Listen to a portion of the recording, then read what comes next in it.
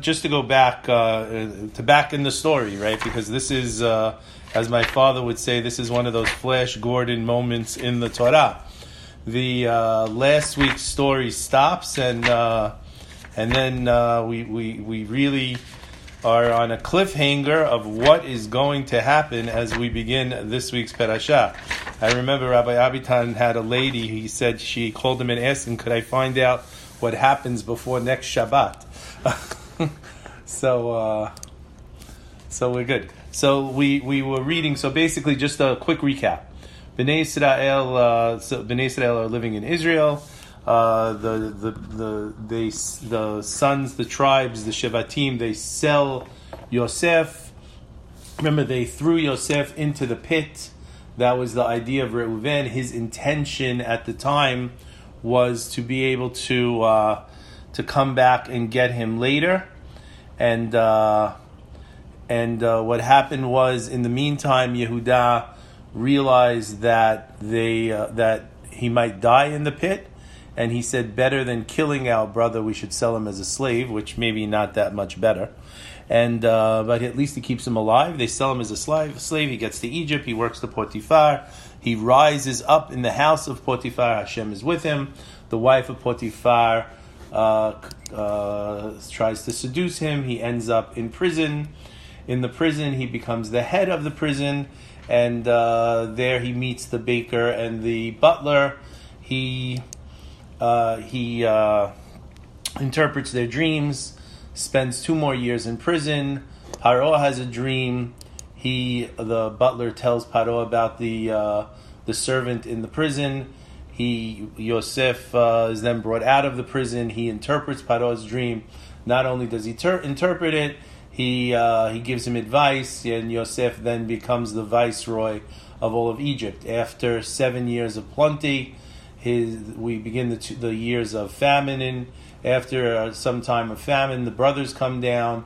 He accuses them of being spies.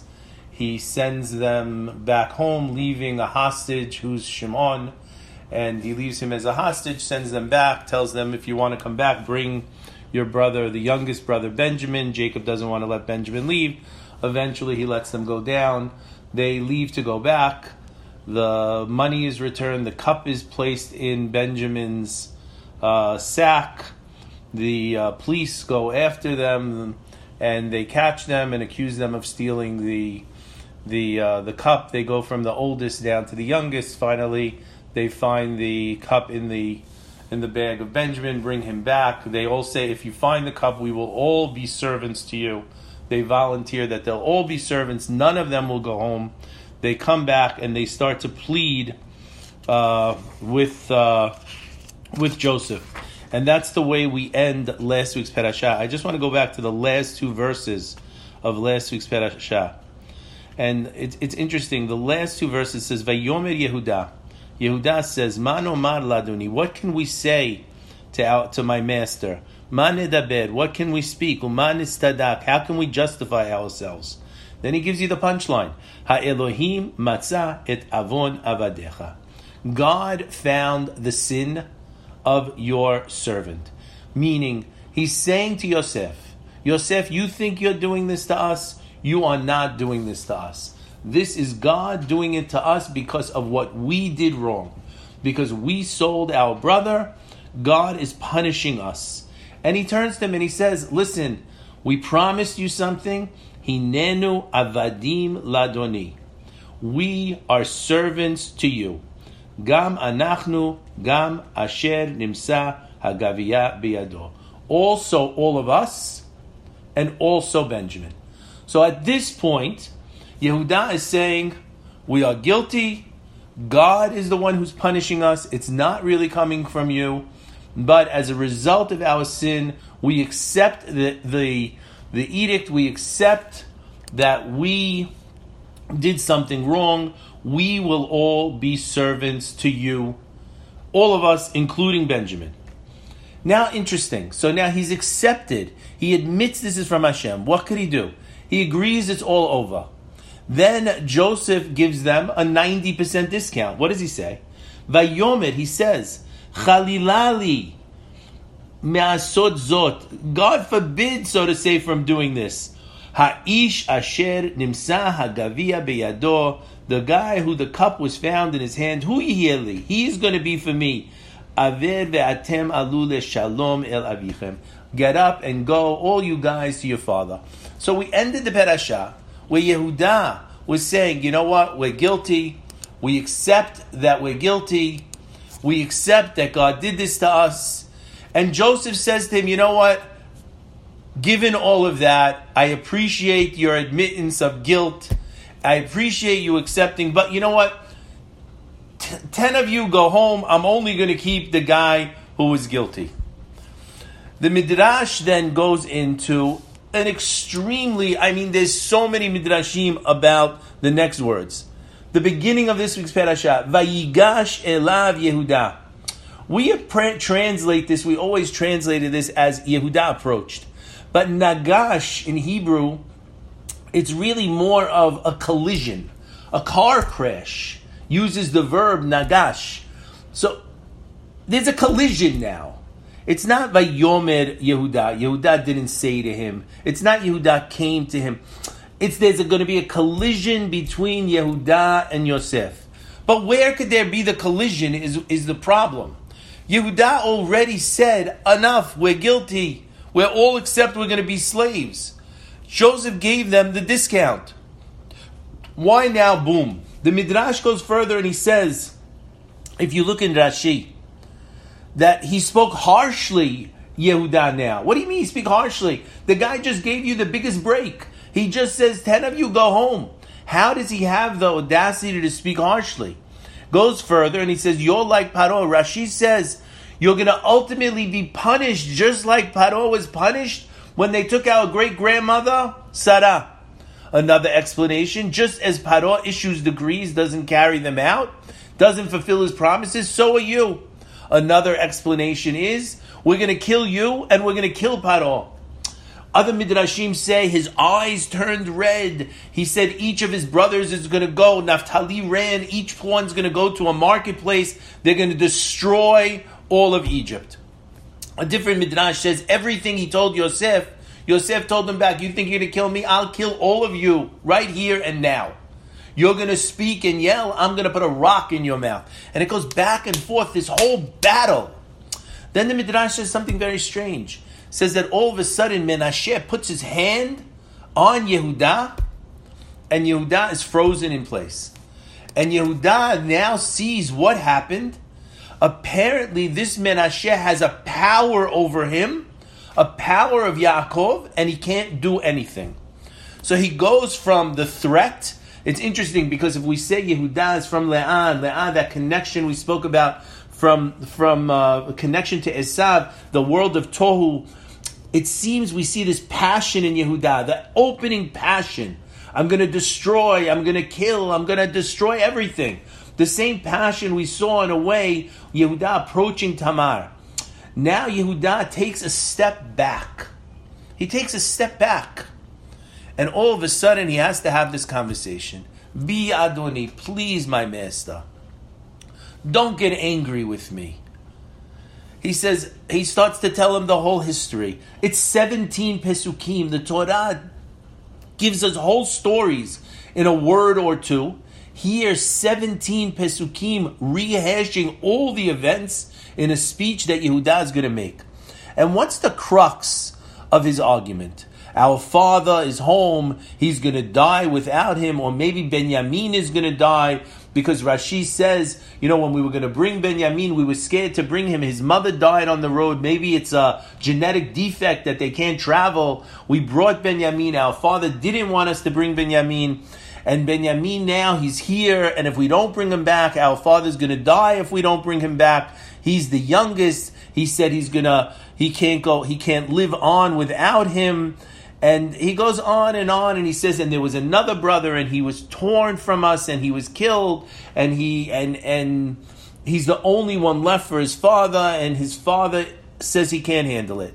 And what happened was I promised my father that I would take full responsibility. I promised him that, he says, for how will I go up to my father if the boy is not with me? I guaranteed him I have to bring him back. So he says to him, the first argument that he has, it's nothing to do with guilt or innocence. It's interesting. One of the Mefashim say that the brothers actually thought that Benjamin stole the cup. Why? Just like his mother, Rachel, stole the teraphim, stole the little idols from her father and never told. Just like mother, just like son, Benjamin might have stolen the cup. Other Mefashim say Yosef already told Benjamin what's happening, because Benjamin recognized him right away. I don't know. Going further, he says, so that's his first argument now. They're thinking, okay, say we're guilty. Say we're guilty. And now we're guilty, but he has an old father at home, and his father's going to be sick. His father will die without him. For his father's sake, let him go. Argument number 2 is this. Look at me. I'm a big, tough warrior, soldier.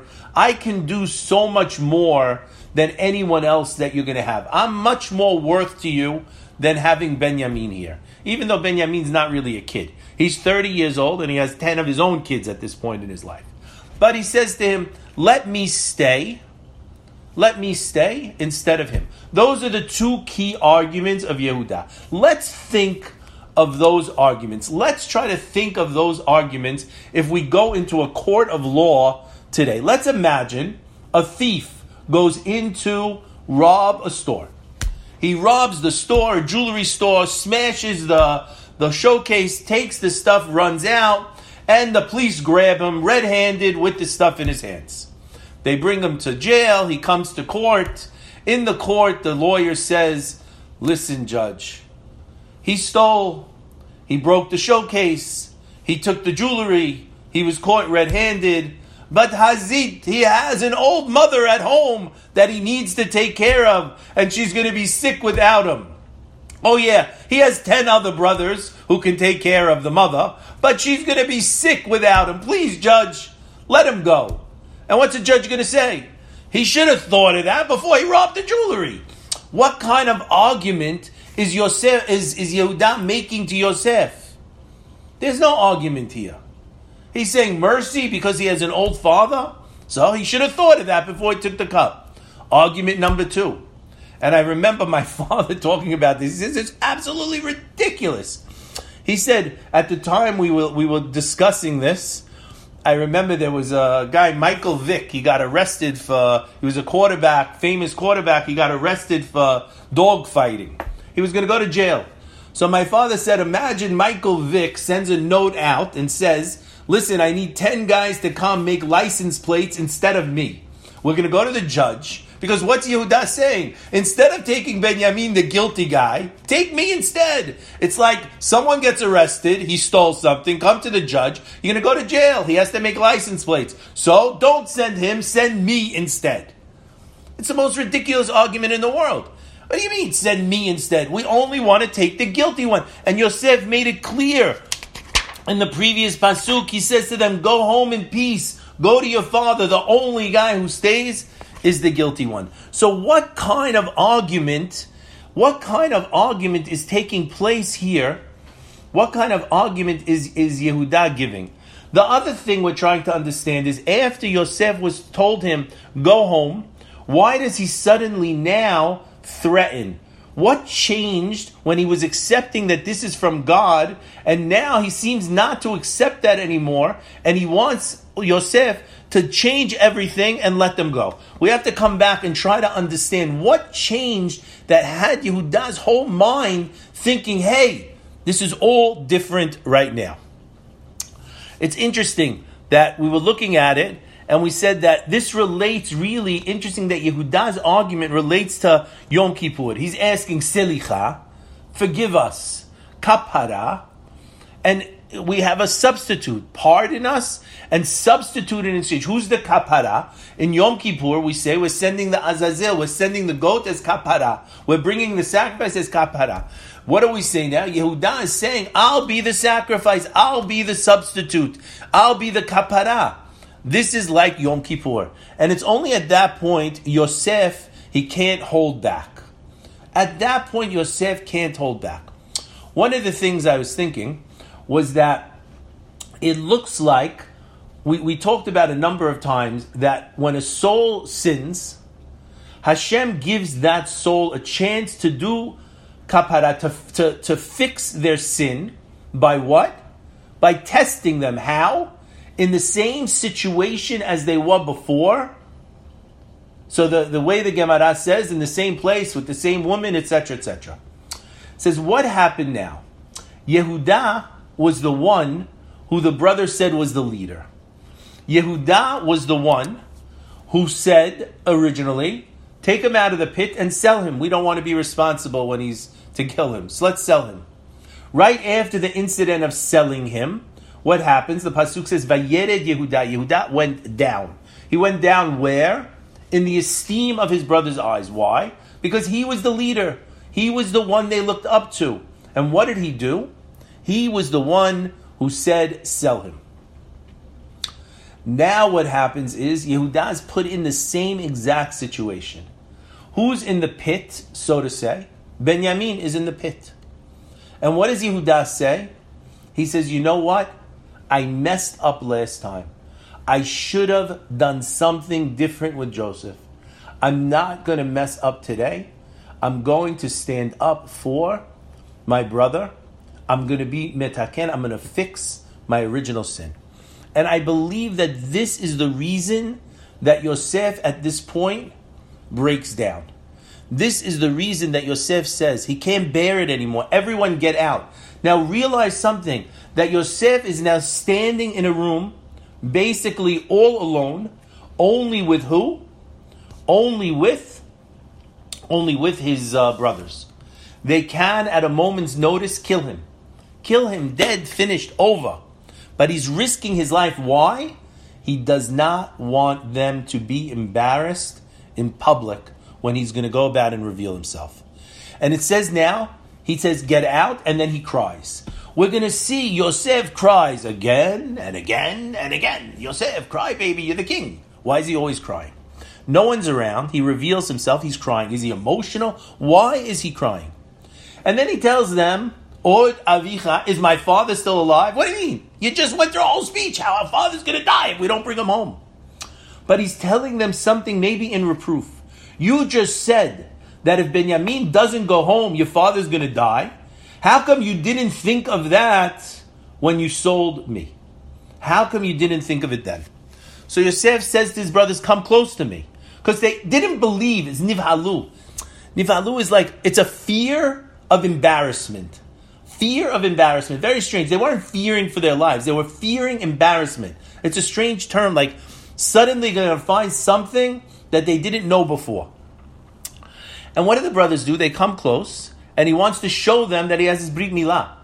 So they believe that it's really him. They don't answer. They don't bow. They don't apologize. They don't beg for forgiveness. They completely ignore the subject, and basically, they leave. He says to them, I'm Yosef, you sold me, don't be sad. Don't be sad, why? Because Hashem planned all of this. Now that he's gotten them to the point where he showed them, listen, you guys messed up, but the fact is Hashem is in charge of the world. And Hashem sent me down to Egypt in order to save you. 2 years of the famine have gone by, there will be 5 more years. God sent me to save you. He sent me to keep you alive, to support you. I'm going to be the one to take care of all of you. Because without me, you can't survive. Go home, tell daddy that I, his son, am the ruler of all of Egypt. I'm the father of Paro. Means he don't do nothing without asking me. Go get him and tell him that God made me a ruler and lord over all of Egypt. What is he doing? Bragging? You think Yaakov needs to hear that he's the king of Egypt? It's probably the last thing he wants. He wants to hear he's alive. He's alive. He's connected. He has shomer brit. He's still our brother Joseph. No, he says, don't wait. Go. Tell daddy, you come down here now. Not in an asking way. Maybe a little disrespectful. Then he's going to tell his father where he's going to live. He's not going to ask his father, Dad, where do you want to live? You're going to live in the land of Goshen. Maybe His father wants to take Goshen, which was given to Sarah when Paro tried to approach her. Maybe they want to rent it. They live in Goshen. He says, no, you're going to live there. And I, Yosef, will sustain you for the next 5 years of the famine. Says, the son tells the father, come quickly. Seems a little rough in nature. Says, you see, Daddy? You see the honor? You see everything sort of in the dream came true? What's he trying to tell them? Tell them how great he is, how much honor he has. What is he trying to impress them? It seems there's no purpose. Yosef is alive, thrilled. So everybody in Egypt now heard the crying. Again, crying, Yosef crying. So we skip. So they went from Egypt, they came to the land of Canaan, they came to their father, and they told their father, Yosef is still alive. And they told him all of the words of Yosef and what he said to them. And when Yaakov saw the wagons, his soul was survived. So the Rashi basically says he had a heart attack, he died. And he was suddenly revived when he saw the wagons. What did he see in the wagons? He said, it's a good idea. We should give that to the doctors instead of the boom, boom, boom, right? Instead of getting the guy back, show him some wagons and we'll get the guy out of his heart attack. Says, what did he see? He saw Eglah. He remembered Agalot. He remembered the last thing we learned together was Eglah Arufa, was the calf that you break the neck. And he was comforted, realizing that his son was sending him a message to say that he was still connected. And he realized the Shekhinah came back to rest on Yaakov Avinu. The Shekhinah had left Yaakov basically because he was in a state of being sad. The Shekhinah doesn't rest on a person in their sadness. And he said, I'm very happy now, enough, my son Joseph is still alive, let me go see him. Goes to Beersheba. Hashem says, don't worry, Yaakov, go down to Egypt. I am going with you. And we skip to the meeting. He sends Yehuda ahead. Rashi says, why did he send Yehuda? To build the yeshiva. Yehuda, of all the people, he's going to go build the yeshiva. Can't Yaakov get there and then they put up the yeshiva when he gets there? Why does he have to build it before he gets there? Okay, he wants to have a place to learn. Yosef harnesses his chariot. He goes to meet his father. He appears to him, and then the pasuk tells us Yosef falls on his neck, and what's Yosef doing again? He's crying. His father, on the other hand, is not crying.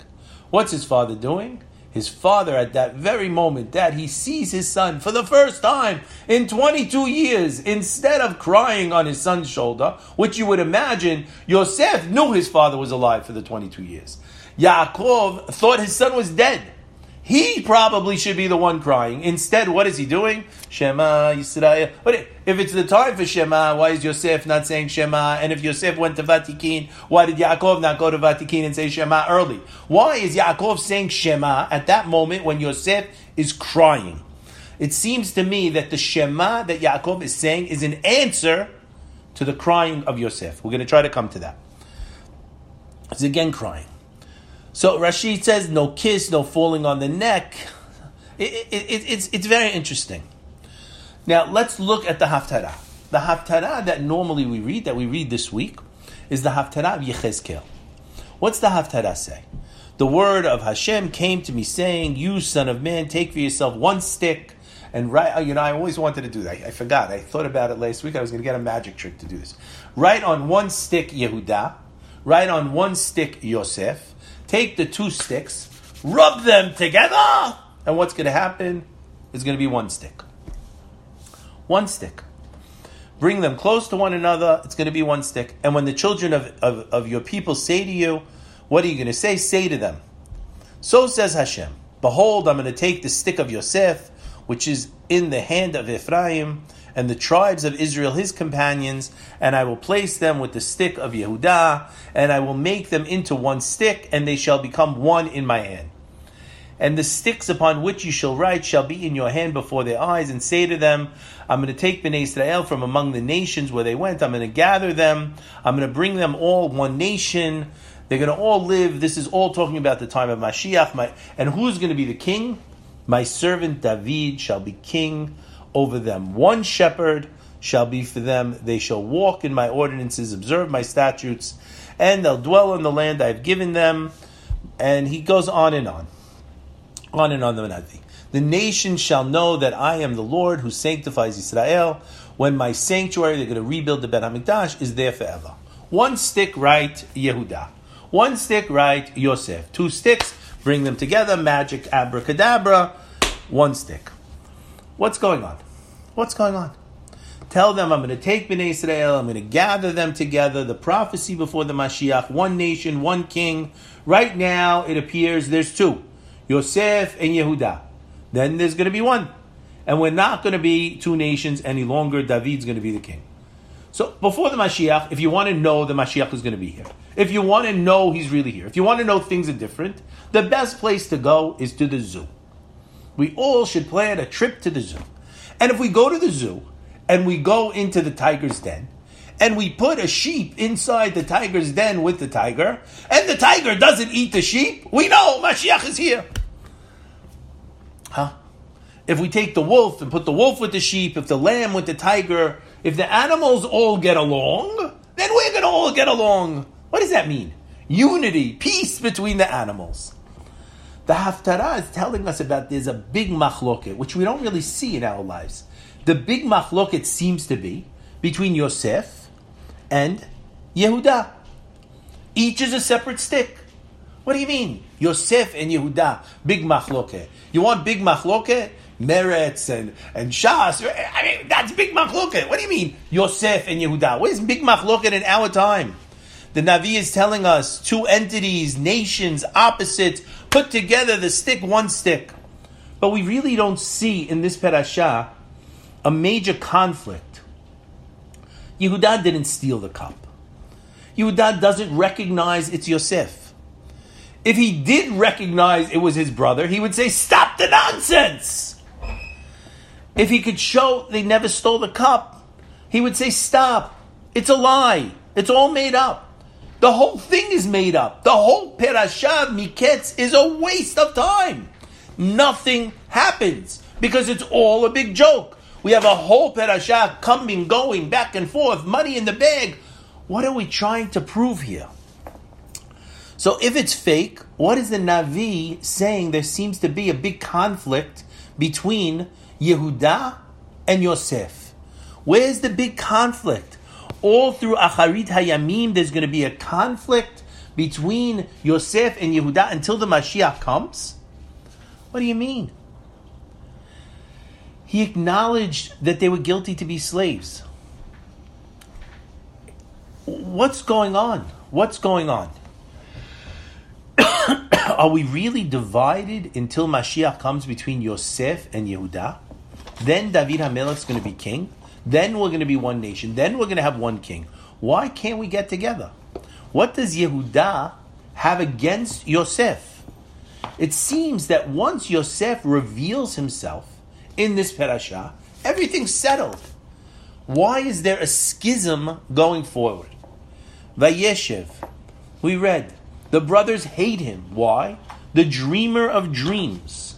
He dreams about the stalks of wheat and their stalks are going to bow down to him. Dreams ignore him. Imagine if my brother came to me when I was a little kid and he said, hey Dave, I had a dream you were polishing my shoes. Wow. I'm going to be really upset. I'm going to get so upset that he had a dream that I was polishing his shoes. What do you, he had a dream. Leave the dream. What are you so worried about? Sheaves of wheat are bowing. Why is it such a reason to get upset? Why is there such a schism? Why is there such hatred? Why don't they even apologize later? Why do they feel justified getting rid of him? What is the big schism between Yehuda and Yosef? The dream could have been meaningless.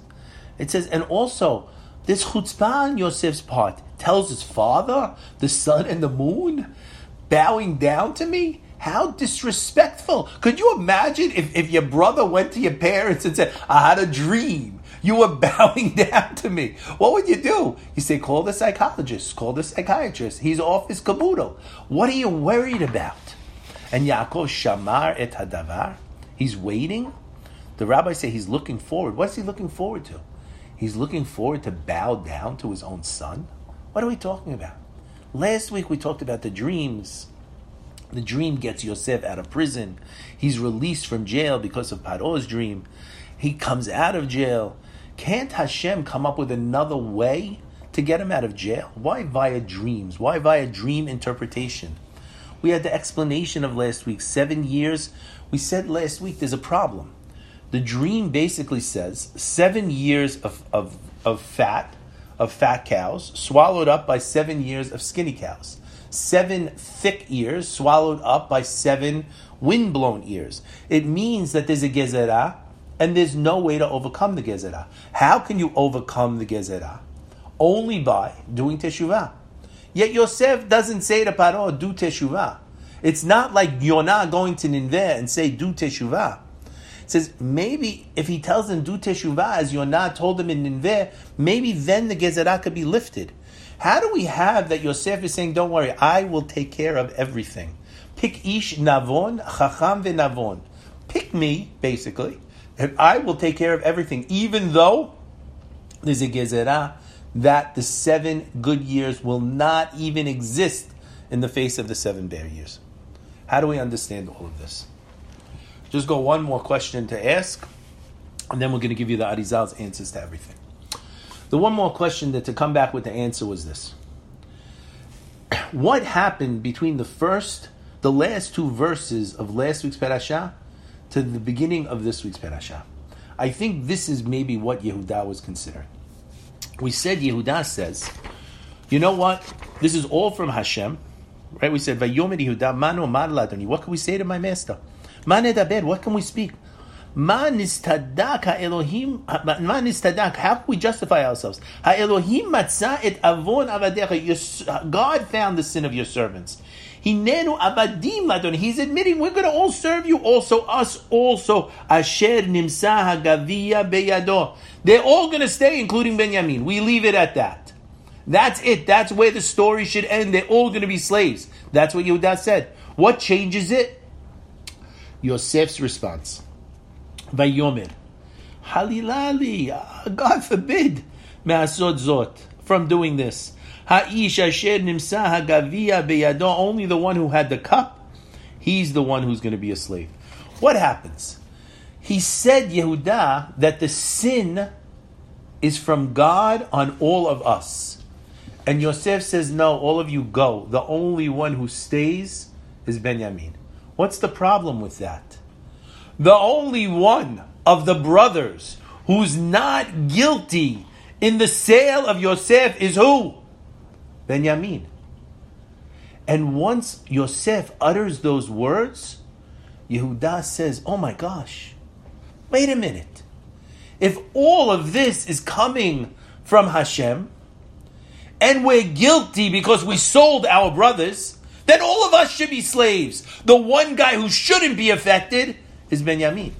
But now that he's saying that Benjamin has to say, and all of you can go, this is not what we thought it was. And everything changes. Now he's put into the test of having the same thing happen to him again and seeing how he's going to respond. Now let's go to the Arizal. The Arizal comments on this week's parasha. Bereshit bara Elokim. In the beginning, Elokim created et hashamayim. Elokim created et hashamayim v'et haaretz. What's Elokim? Elokim, we always said, is midat hadin. When Hashem created the world, He created the world with midat hadin. What is midat hadin? Midat hadin says, you do something, and it's good, you get a reward. You do something, and it's bad, you get punished. Finished. That's it. It's black and white. The world is supposed to run through midat ha-gevura. It's supposed to run through midat hadin. It's supposed to run through Elokim. The problem was, the world wasn't going to survive in midat hadin. So Hashem introduces an aspect which we call Havya. Havya, the Yud, the Hey, the Vav, the Hey. This represents the mercy of Hashem. Elokim is judgment, pure deen. It is what it is. While Havaya is mercy. The world is created with Elokim. You're always in court. You're always in front of the judge. Strict justice. Pay for what you did. It's interesting when Yosef turns to his brothers, he talks about this aspect Elokim. Elokim, Elokim, Elokim. Yosef is always talking about Elokim. The Midrash says the world cannot exist with strict justice. So Hashem has to introduce kindness, has to introduce mercy. But really, we have to understand that the intent of Hashem is Bereshit bara Elokim. The world should have been, was created to run b'midat hadin. Justice, in order to accomplish, one has to pass a test. In order to grow, one has to go through life without a curve, without mercy. He has to do what's right. That's how a person moves up. He passes the test. And mercy sort of defeats the purpose in allowing people to grow. I gave the example. Imagine going for a driving test. You send your daughter for a driving test. You pull up in Queens in front of the Rebbe's kever. That's where the guy meets the kid to get in the car. Your daughter gets in the car and you know she cannot drive. But she insists, I have a test appointment today. I'm going to get and try taking my test. And she's a cute little girl, and everyone loves her because she's completely filled with chen, and she's this most chesed person, and she gets in the car, and you know she can't park, she can't make a K-turn, a U-turn, she can go straight, maybe. So she gets in the car, and you're waiting for them to come back, and she's going to come back crying a little, she failed. Okay, now you'll go take real driver's ed, and you'll learn how to drive. She goes around, comes back 2 minutes later, jumps out of the car, I passed! What do you mean you passed? How'd you park? He didn't make me park. How about your K-turn? He didn't make me do a K-turn. What'd you do? We rode around the corner, and he spoke to me, and he said that I was nice, and I told him about my life, and he was such a nice guy. The driving test of chesed, the nicest driving test you ever took. Don't worry if you can't drive. You get to pass anyway. You want to be on the road with this kid? I'm going to tell you. Accident 3 months later, 6 months. Come on! The guy lets you pass the test because he's a nice guy. No deen, only chesed. I remember we're talking about Moshe, about medical school. Guy goes to medical school. You go to medical school of deen. They push you, stay up all night, push you, test, study. Press you to be competing with everyone else. What number are you going to be the rankings? That's the medical school of deen. Then there's the medical school of chesed. You want to come to school? Come. You don't want to come? Don't come. In the end of 4 years, we're going to give you a degree that says doctor, whether you know anything or not. The medical school of chesed. Which place you want your doctor to go to? The medical school of chesed or the medical school of deen? You can't go to the medical school of chesed and become a real doctor. If you have a world only running on good and kindness and love and curves and giving everything and say, no problem, you're forgiven, there's no growth in the world. In order to have growth in the world, there has to be deen. There has to be judgment. So when we say we want a world that's only chesed and kindness, it's not true. It's not true, because to have growth, we need the aspect of Elokim. And that's what Hashem wanted from us. Bereshit bara Elokim. I want you to grow. I want you to succeed. I want you to be better and best that you can be. And I'm going to push you very far. Could you imagine a little kid learning to walk, falls down? Oh, I feel so bad. I'm not going to let that child fall down. I'm never going to let them fall down. Guess what? Then they're never going to learn how to walk. You have to live in a world that has some aspect of deen in order for us to work. You see Yaakov. I remember it says, Vayidar Yaakov neder. You remember it says, when Yaakov has the dream at the night. It says he had the dream with the ladder going up, and after he wakes up in the morning, it says he swore, he made a vow. Im yihiyeh, this is the words. Im yihiyeh Elohim imadi. If God Elohim will be with me, Ushmarani baderech, and he will watch me on the way, on this way. Asher anochi holech, v'natan li lechem lechol beged l'bosh, v'shavti b'shalom el bet avi, v'haya Adonai li le'elohim. And God, Yud Kei Vav Kei, will be for me a God. Everyone asks a question. What is Yaakov doing? Negotiating with Hashem? Hey Hashem, you know what? If you take care of me, give me food to eat, clothes to wear, place to sleep, then you'll be my God. But if not, no way. He's not saying that. What Yaakov is saying to Hashem is this: Hashem, if you take care of my basic necessities, then you can deal with me as Elokim. You could deal with me as Midat Hadin. Hashem will be for me Elokim. I will be up to the level to deal with you on Elokim with growth. You don't have to let it slide. You can judge me to the hairbreadth. And we see Hashem actually does judge him to the hairbreadth. And we're going to see next week when he meets Paro, we mentioned. No, this week. He meets Paro and he says to Paro that his life was terrible because he gives this speech of 33 words, that Hashem takes 33 words from it, 33 years from his life. He judges him with Midat Hadin. Who else does Hashem judge with Midat Hadin? The only other person on the face of the earth who can live under the rule of Midat Hadin is who? Yosef. 2 extra words, 2 years in jail.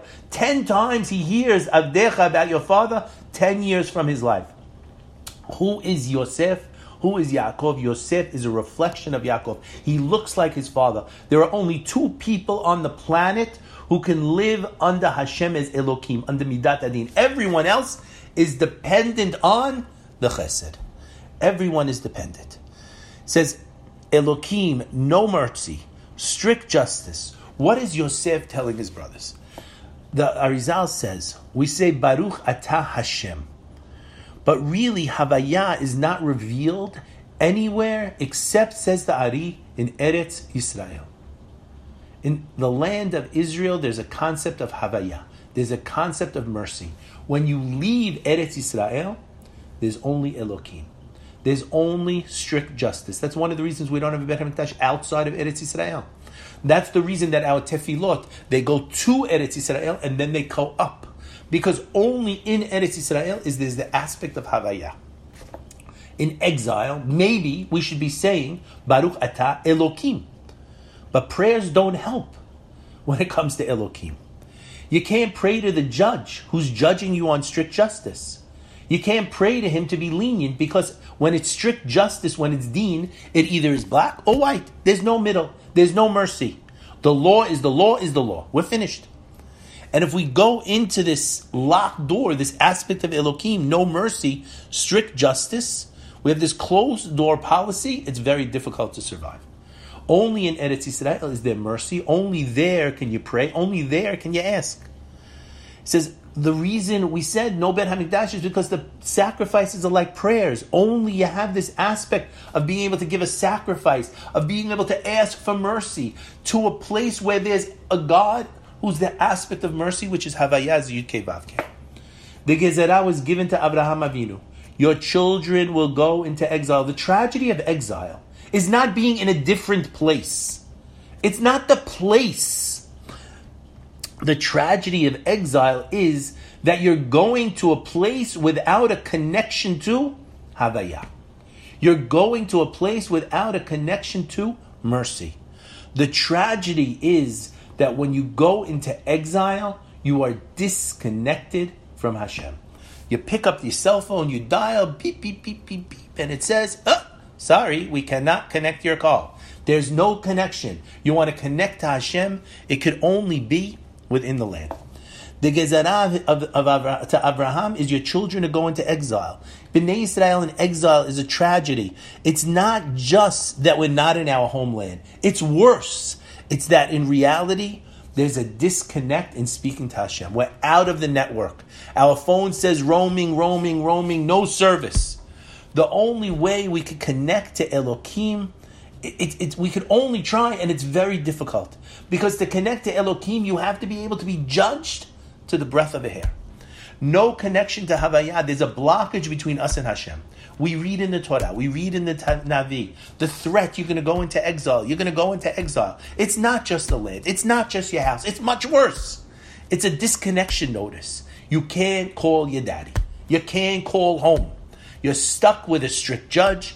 You're judged on your own merits. The Arizal says these 3 parshiot, it's not just a story, this long story, all these verses, what's going on, Yosef, Yehuda, the brothers, back and forth, money in, money out, wheat in, wheat out, what's going on? The story we learned in kindergarten is not there. He says you need the haftarah to give us the key. Until Mashiach, there's a battle. What's the battle? Between Yosef and Yehuda. What's the real battle? We say every day, when we finish praying, Oseh Shalom Bimromav. Hashem, Oseh Shalom Bimromav, Hu Berachamav Yaseh Shalom Aleinu. Hashem, what are you going to do? You're going to make peace in the heavens and you're going to make peace below. There's angels of fire, angels of water, some angels are half fire, some angels are half water. There's a conflict upstairs. As if to say there's a world of deen, there's a world of mercy. The rabbis tell us that Hashem says, I regretted making man, regretted making the world. What does that mean? Hashem could regret? No, Hashem is trying a different way? No, good. What's going on? Do we think that Hashem throws up his hands and say, what do I do? There's two ways that Hashem is revealed. Revealed through Midat Hadin and Midat HaChesed. But we realize that we cannot survive in Midat Hadin. We can't survive. But we cannot grow in a world of Chesed. That's the machloket. Do we want a world of Deen and growth? Chesed, no growth. They ask, who's going to rule over us? You, Yosef, you're going to rule over us? Yosef says to them, listen what I've always been trying to tell you. There's no free lunch. Compare Yosef and Yehuda. Yosef confronted with the wife of Potiphar. No, I don't do it. He doesn't fail. He's perfection. Always perfection. Yehuda, on the other hand, Tamar, how can we even read that crazy story? And she's going to get burned, and he comes and says, no, she's righteous. It was me. The rabbis ask a question. Why is Yehuda made the king? Is it because what he did with Tamar? Say, no, anybody would have done that, save her life. What is it? Is it because he was going to risk his life for Yosef and Benjamin? What is it? What is it? It's when he admits he's wrong. He realizes he's wrong. He's placed in this situation. He fixes it. And then he's willing to risk his life for his brother. He's willing to risk his life for his brother. There's an aspect of failing, coming back from the failure, understanding there's failure, and being able to forgive himself and forgive other people. That's crucial for a king. A king like Yosef is only in the world of Midat Hadin. Yosef says to his brothers, there's no free lunch. The exile of Abraham has begun. Yosef is telling his brothers, this is it, folks. You need to get with the program. There's no curves. There's no mercy. Yosef ends up in Egypt. He's under the umbrella of Elokim.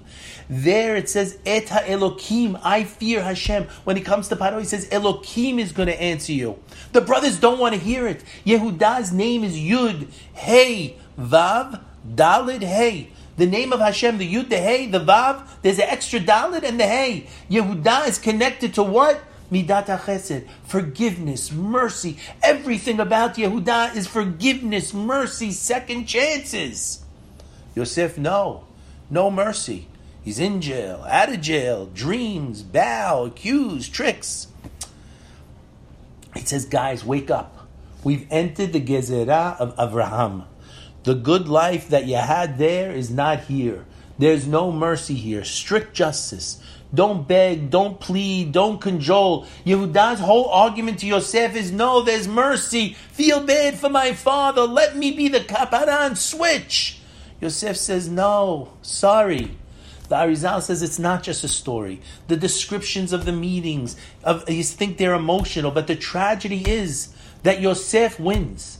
The tragedy is, the fact is that we go into Egypt under Midat Hadin. That's why we suffer under Elokim. In Egypt, there's famine. In Egypt, we're going to lose everything. Yosef puts the money back in to show them it's not the money. All the money in the world can't protect you when you're under Midat Hadin and you haven't done what you're supposed to do. Even to his father, you're going to bow to me. You're living in a world of mercy, Yaakov. But the time of the Gezerah against your grandfather has come. My concept, Elokim, is now in place. Acknowledge this. The dream says they're going to bow. They're going to bow to my theory. They're going to bow to my connection to Elokim.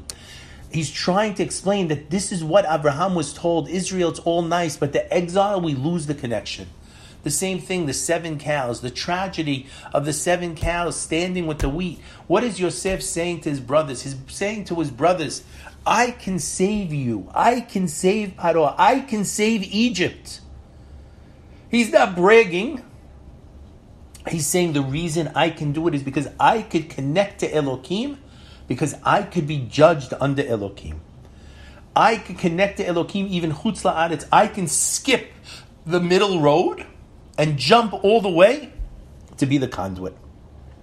Through Yosef, he'll sustain. As long we see the end of next week's parasha at 110, Yosef dies. As long as Yosef is alive, they're fine. Yosef can face the court as if to say, Yosef can have a bye with Elokim. He connects to the level of beracha above Elokim, above nature. Remember we say how Elokim is nature. Yosef jumps over nature. He jumps over everything. He jumps over the constellation. He jumps over the stars. He could be the one who's navon, connected to Binah. He's the conduit. He's the one passing through Elokim. He could connect to Havya, so to say, through Elokim.